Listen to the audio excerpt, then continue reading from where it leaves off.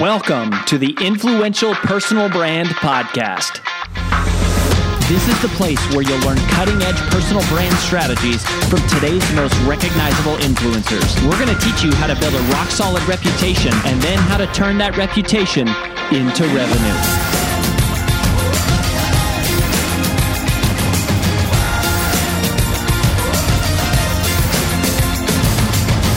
I'm your lead host, Rory Vaden, co-founder of Brand Builders Group, Hall of Fame speaker, and New York Times bestselling author of Take the Stairs.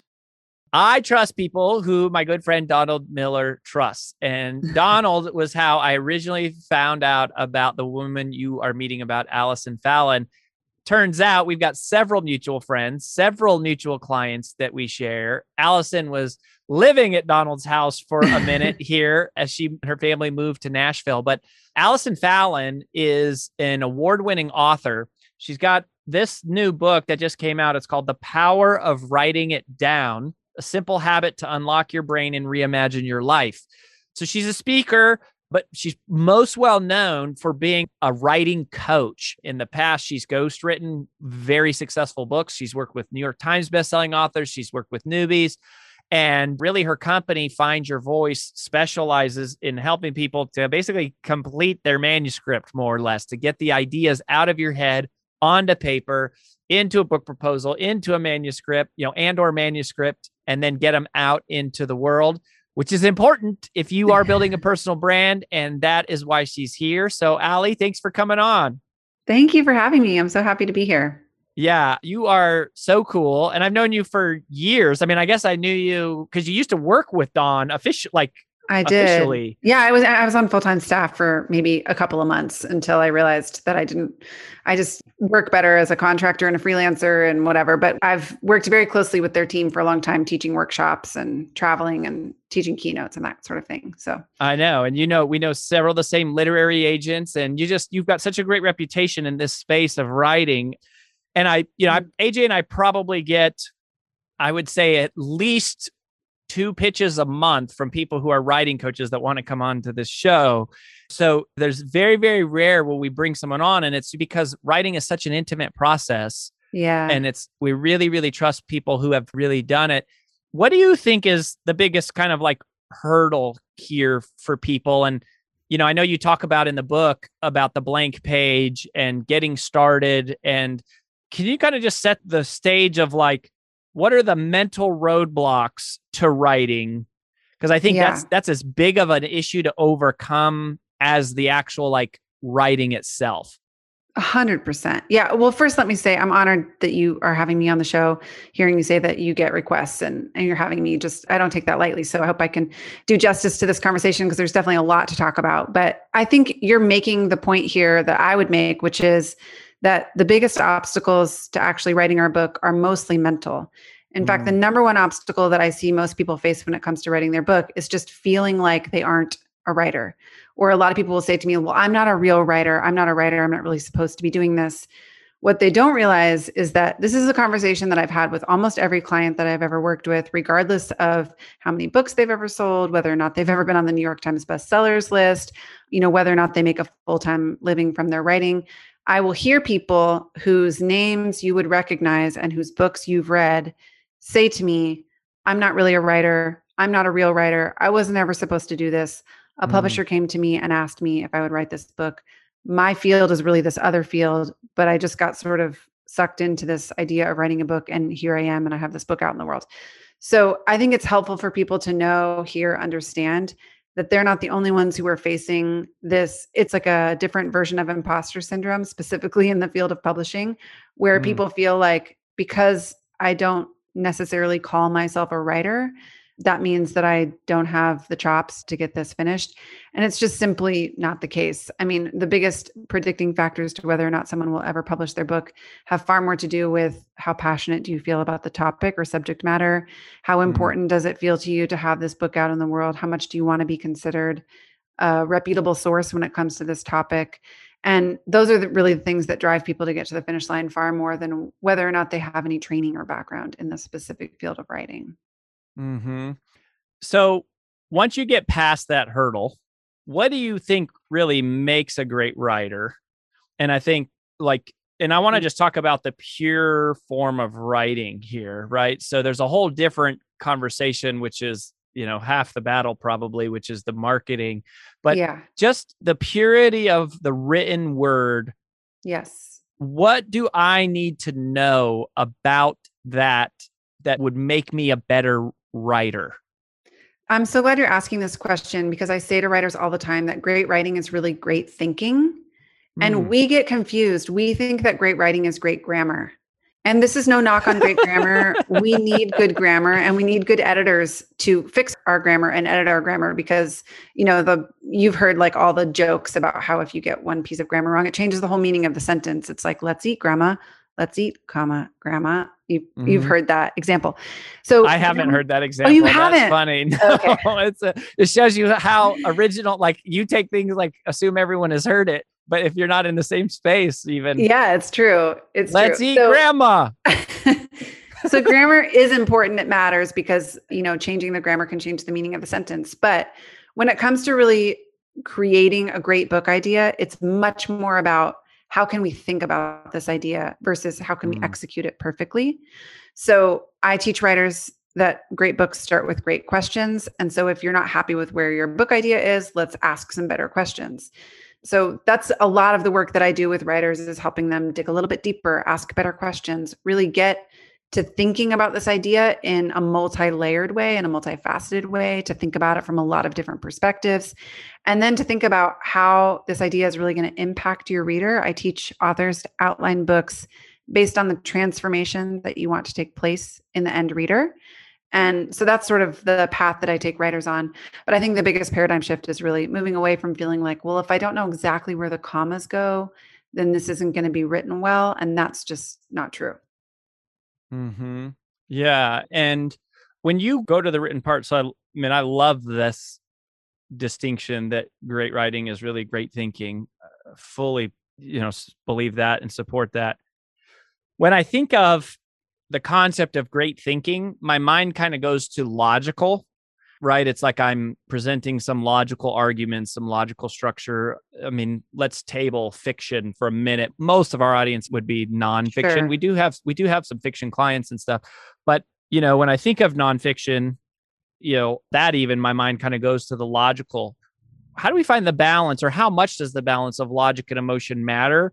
Does it depend completely on the book? Is it like some books are all, they're all heartstrings and emotions. Some books are all logical. Should we always have a balance of both? How do we find it? Is it, more one than the other?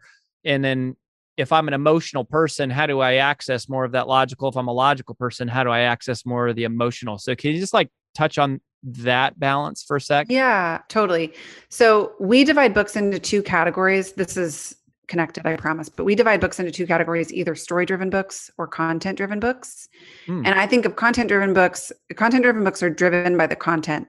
So a really great example of a content-driven book would be a how-to book or some sort of educational resource. That would be like a really clear-cut content-driven book. I'm picking up like story brand, or take the story brand from Donald Miller, even Take the Stairs from like our first book. Yeah, 100%. Those are content books. Content-driven books. It doesn't mean that they won't include stories, but they're usually much more logical, rational, reasonable, analytical, linear. And then there are story-driven books, which are driven by the story. So when you pick up a story-driven book, you're not wondering, how do I like cook chili? You're picking up a story-driven book because you're wondering, like, will this person survive this obstacle that's in front of them? Will they be able to overcome the obstacle? What's going to happen to them next? Who do they meet tomorrow? Wild by Cheryl Strayed is the most common example that I give with a story-driven book, because you're not wondering, the book is about a lot of things. It's not just about hiking the Pacific Crest Trail. It's about grief, and it's about drug use, and it's about, a coming of age and all kinds of things. But you don't pick up the book because you're wanting to know more about illicit drug use. You pick up the book because you're wanting to know what happens to this woman, and does she make it to the end of the trail? And that's what a story-driven book would do. So those two categories don't exactly match up with what you're talking about like, some writing being more logical and some being more emotional. But I think there are some parallels there. And a lot of times people will say to me, I don't know if my book is content-driven or story-driven, because I definitely want to tell a lot of stories, and I'm going to tell some personal stories. But there's still some content that I want to teach. And there's a lot of gray area. There's some books like Wild that are obviously story driven. And then some books like, Business Made Simple that are obviously content driven. But then there's this middle ground where like an author like Brene Brown, for example, is a great example of an author who tells a lot of stories and there's a lot of emotion in what she talks about. But the book is really content driven. It's really focused on delivering information. And sometimes the medium that you use to deliver that information is a personal story. And sometimes in order to deliver that information to the reader, you need to sort of tug at their heartstrings or get them to feel a little bit emotional or even be a little bit vulnerable as an author. So the question, I don't think, is about like how analytical should we be or how emotional should we be. It's more like, who is the end user? Who's the reader that's going to pick up this book? What kind of transformation do you want to create inside of the reader? And then what are the tools at our disposal in order to create that transformation that I'm trying to create? And then these two categories that we use of content-driven and story-driven are more just helping us think through, like what's the frame, what's the structure that we're going to use to deliver the message. Hi, it's AJ Vaden, and thanks for listening to the Influential Personal Brand Podcast. Did you know that the ideas we share on the show are things we actually specialize in helping you implement? If you want to raise your public profile and turn your reputation into revenue, please visit freecall.brandbuildersgroup.com to sign up for a free brand strategy call with one of our personal brand strategists. Again, that's freecall.brandbuildersgroup.com to sign up for your free call. Talk to you soon.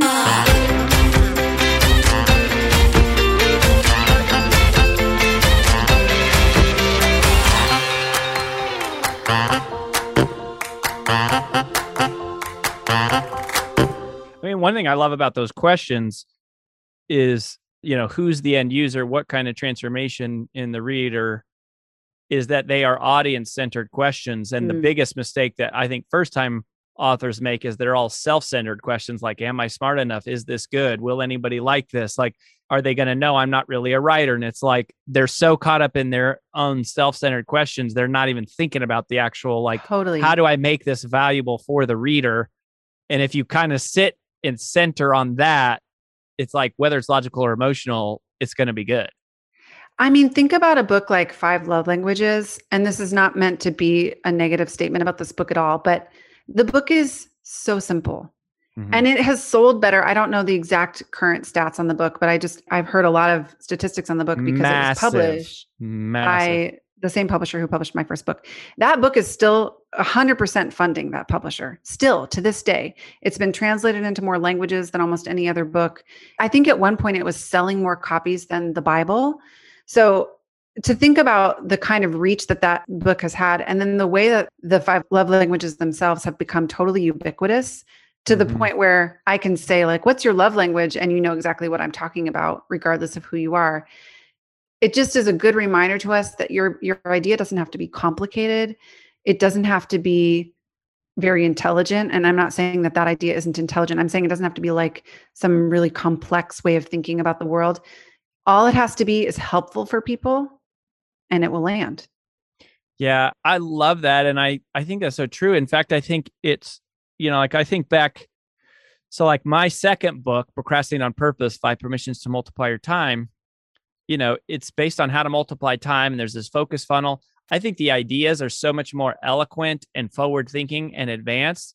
That book doesn't sell a fraction as well as Take the Stairs, which is basically like, more or less, it's do hard things. Like it's a kind of a motivational, but I was reading a book here about social media strategy recently, and it was kind of saying the number one thing that matters more than anything is not how advanced the idea is. It's how shareable is the idea, how transmittable is the idea. Something like 5 love languages, it's so transmittable because it's so freaking simple and applicable. Whereas, sometimes I think some of the stuff that I've written is like, it's too complex to be easily transmitted. And so people like it, but they can't transmit it. 100%. Yeah. It also feels important to say that there are a lot of different reasons to write a book. And sometimes we write a book because we're trying to understand a very complicated topic, or sometimes we write a book because, we feel this like creative work coming through us and we kind of can't not do it. I would imagine in your audience, those reasons to write a book are maybe more secondary. And the reason I would recommend most people in your community write a book is because it will establish you as a credible expert in your field. It basically tells people, this is the thing that I want you to know me for. This is the thing I want you to remember me for. And when that's the end goal for your publishing life, it actually makes the act of writing a book much simpler, because it doesn't have to be like this complicated, or like really, it doesn't have to be like this like masterpiece, like work of art. You're not trying to win a Nobel Prize. You're just trying to like make sure that people know you know what you're talking about. 100%. So it actually makes the process of writing the book a little bit easier. And, like I said, all of those reasons are great reasons to write books, but I work with authors on establishing at the beginning, what does success look like for you? What is the reason that you're writing this book? Because there are so many different reasons to write a book, if you set out trying to achieve them all, you'll probably achieve none of them. Whereas if you set out to write a book so that people remember you as the guy who's the expert on commercial real estate, you'll write a very different book than if you're trying to channel some great piece of art, Yeah, I love that. And I mean, I think that's so good at even determining up front with like your whole publishing strategy, what kind of publisher do I need? And all of that is like just being clear on why are you writing the book. And it kind of points to one of the things I wanted to ask you about in terms of the New York Times bestseller list. So brand builders, I'm letting the cat out of the bag a little bit depending on when this comes out. So we conducted an independent nationwide research study, weighted to the US Census. We had an independent firm conduct this study about the importance of different factors when it comes to hiring somebody. And we asked them things like, how much does it matter to have a TED Talk? How much does it matter that they have a blog? How much does it matter that they have a YouTube channel or a podcast or a large social media following? And one of the things we asked them was, how much does it matter that they have a New York Times bestselling book or a Wall Street Journal bestselling book? And only 36% of people said that they would be more likely to hire someone because they have a Wall Street Journal bestselling book. But 62% of people said they would be more likely to hire someone if they have testimonials on their website from real people who have experienced an actual transformation. And so it's like in the industry, we all think of like, I got to be a best-selling author. But our study literally proved that people don't give a crap. Like they don't care about that. Only you care and authors care. But I do think it matters, because I do think it's like, sure, in the industry, it matters, right? Because it's like, if you're going to get on someone's podcast, it matters. If you're going to get on Good Morning America, it matters to that, but it doesn't matter to the end user. So when it comes to the New York Times or Wall Street Journal, or just when it comes to bestseller lists, how much do you think the writing of the book matters as it relates to hitting those lists, getting on them? Because I know you've worked with authors, you've probably ghostwritten books that have actually hit the New York Times. How much does the writing matter when it comes to hitting those lists, do you feel like? I mean, I wish I had more like verifiable data, but just from Allie's brain, it matters very little, if at all. I mean, I would say there are books that have been on the New York Times list that are the kind of books you would save forever and you would underline, and that could really transform a reader's life for the long haul. And there are also books that have been on the New York Times list that I don't think are all that good. Now, that's subjective. It's Allie's opinion. But I would imagine probably if you went through the, hundreds of thousands of books, I don't know how many books have been on the New York Times list over the decades, but you would probably find some books on the list that you don't think are that good either. Or you don't even think that are that interesting.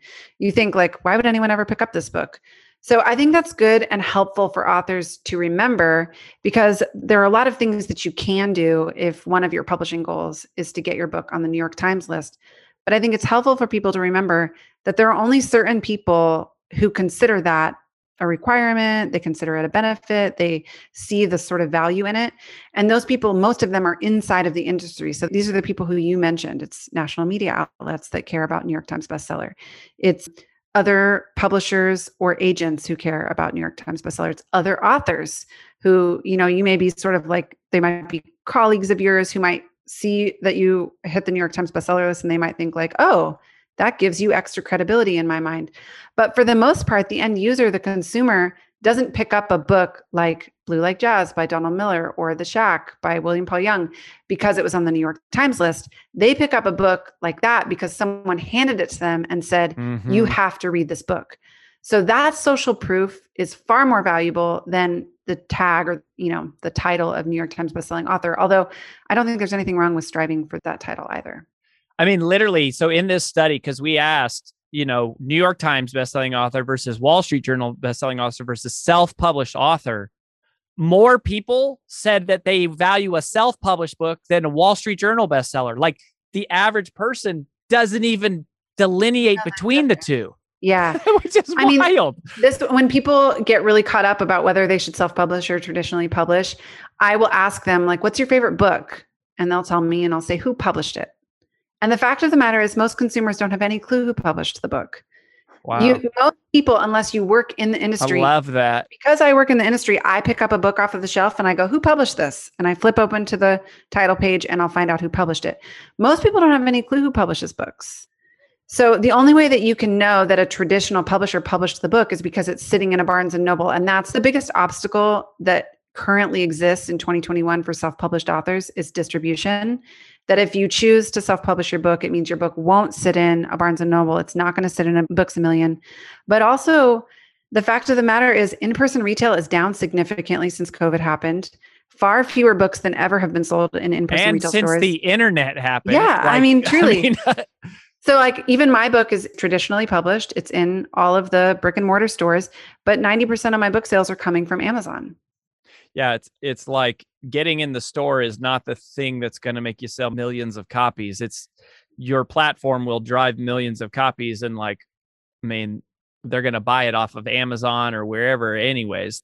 That is a really, really great insight, Allie, in terms of like, nobody even knows who published it.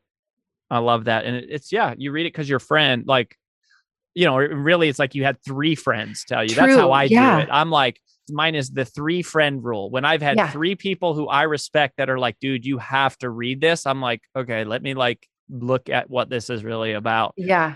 And, so many books sell thousands and thousands of copies, never even hit the New York Times. They sell hundreds of thousands of copies, never hit the list. And to your point too, like, why are you doing it? If you're doing it to help you get clients for your business, your clients literally don't care. If you're doing it because you're trying to build respect and notoriety and credibility among your peers and like the industry, that's a little bit of a different story. Yeah, this is actually an interesting story along those lines that I heard from a colleague of mine the other day he helps in book marketing. And he was telling me about a book that I know and love, and probably many of your listeners have heard of, called Boundaries by Dr. Henry Cloud. And he told me that book, when it first came out, didn't hit the list. And for a long time, it didn't hit the list. And it wasn't until years later that with some marketing help, they pulled that book out of a backlist and got it to hit the list. So now it does have that title of New York Times bestseller. But it's just a great example. There's very few people in our space who wouldn't have heard of the Boundaries empire, like boundaries and boundaries in dating and boundaries in business and boundaries in leadership and whatever. And it's been a very influential book in so many people's lives. And to think that it wasn't immediately, like number 1 on the New York Times bestsellers list is kind of helpful. Because if what we're trying to do is create positive transformation in our reader, to know that we can do that without necessarily hitting a New York Times bestsellers list right off the bat. Dave Ramsey's the same way. That's also true about Total Money Makeover. It was out, I think, for like 9 or 10 years before it hit the list. And that's where it's like, those are the books where it was, well, in his case, he also built a huge platform in those 10 years, and that made a difference. But, it's also great writing. But Dave Ramsey's also, I think he'd be the first to say, my ideas are very simple. Like by design, they are transmittable, but they are very simple. He's not trying to have the most complex investment strategy out there. It's the opposite. It's like the simplest plan to get debt free. So this has been super fascinating, Allie. I want everybody to know, okay, so if you go to brandbuildersgroup.com/publish, brandbuildersgroup.com/publish, you can learn about Allie. She has a course that several of our clients have been through called Prepare to Publish. But if you just go to brandbuildersgroup.com/publish, there's different ways you can do it, different investment levels, and you can kind of check it out. But I'm telling you, I mean, I can think of 5 clients off the top of my head that Brand Builders Group works with that also work with Allie. And these are people that you would recognize. They're people that we feature on our website and stuff. So, she's doing great work. Obviously, we share a lot of the same philosophies. Is there anything else, Allie, that you would want to leave people with? I mean, just, someone that's debating out there, should I write, should I not? Or they're kind of struggling with some of that self-doubt, or does my story even matter? What would you leave them with? I would just leave them with the encouragement that if you have a book idea, I believe that book idea has been gifted to you and that you are the steward of that book idea. So nobody else is going to get that book idea. It's yours alone. You're the only one who can communicate it in exactly the way that you could communicate it. And I feel like hearing that gives us a little bit of responsibility and accountability over this idea and delivering it to our readers in our particular way. The voices in your head that tell you someone else has already done this. I'm not a real writer. I don't know if I have the time to do this. What if I put in all the time and no one never reads it? Just know that those voices are happening in the heads of your favorite authors whose books you've read and who you keep on your shelf and who have changed your life too. So you're in good company. I love it. Allison Fallon, ladies and gentlemen, go follow her on Insta and tag her on Facebook and say hi and give her a shout out and hello. Allison, we're so grateful for you. And we're glad you're living in Nashville now. And we wish you the best. Thanks, Rory. Thanks for having me. That's all we've got for this episode of the Influential Personal Brand Podcast. But here's some great news. One of the most valuable things you can do to help us and other new potential listeners to find our show is for you to both rate this show and leave a review. So, as a special bonus for you, if you leave us a comment in iTunes, Stitcher, or wherever you listen, take a screenshot of your review and email it to podcast@brandbuildersgroup.com. We will give you free lifetime access to 25 of our most popular interviews on video in your own private members-only area. So go right now, rate us, review us, and then send a screenshot of it into podcast@brandbuildersgroup.com, and we will get you set up with free lifetime access to our most popular video interviews all in one place. Also, please just share this podcast with anyone who you think might enjoy it. And until next time, remember that building a business isn't nearly as valuable as building a reputation.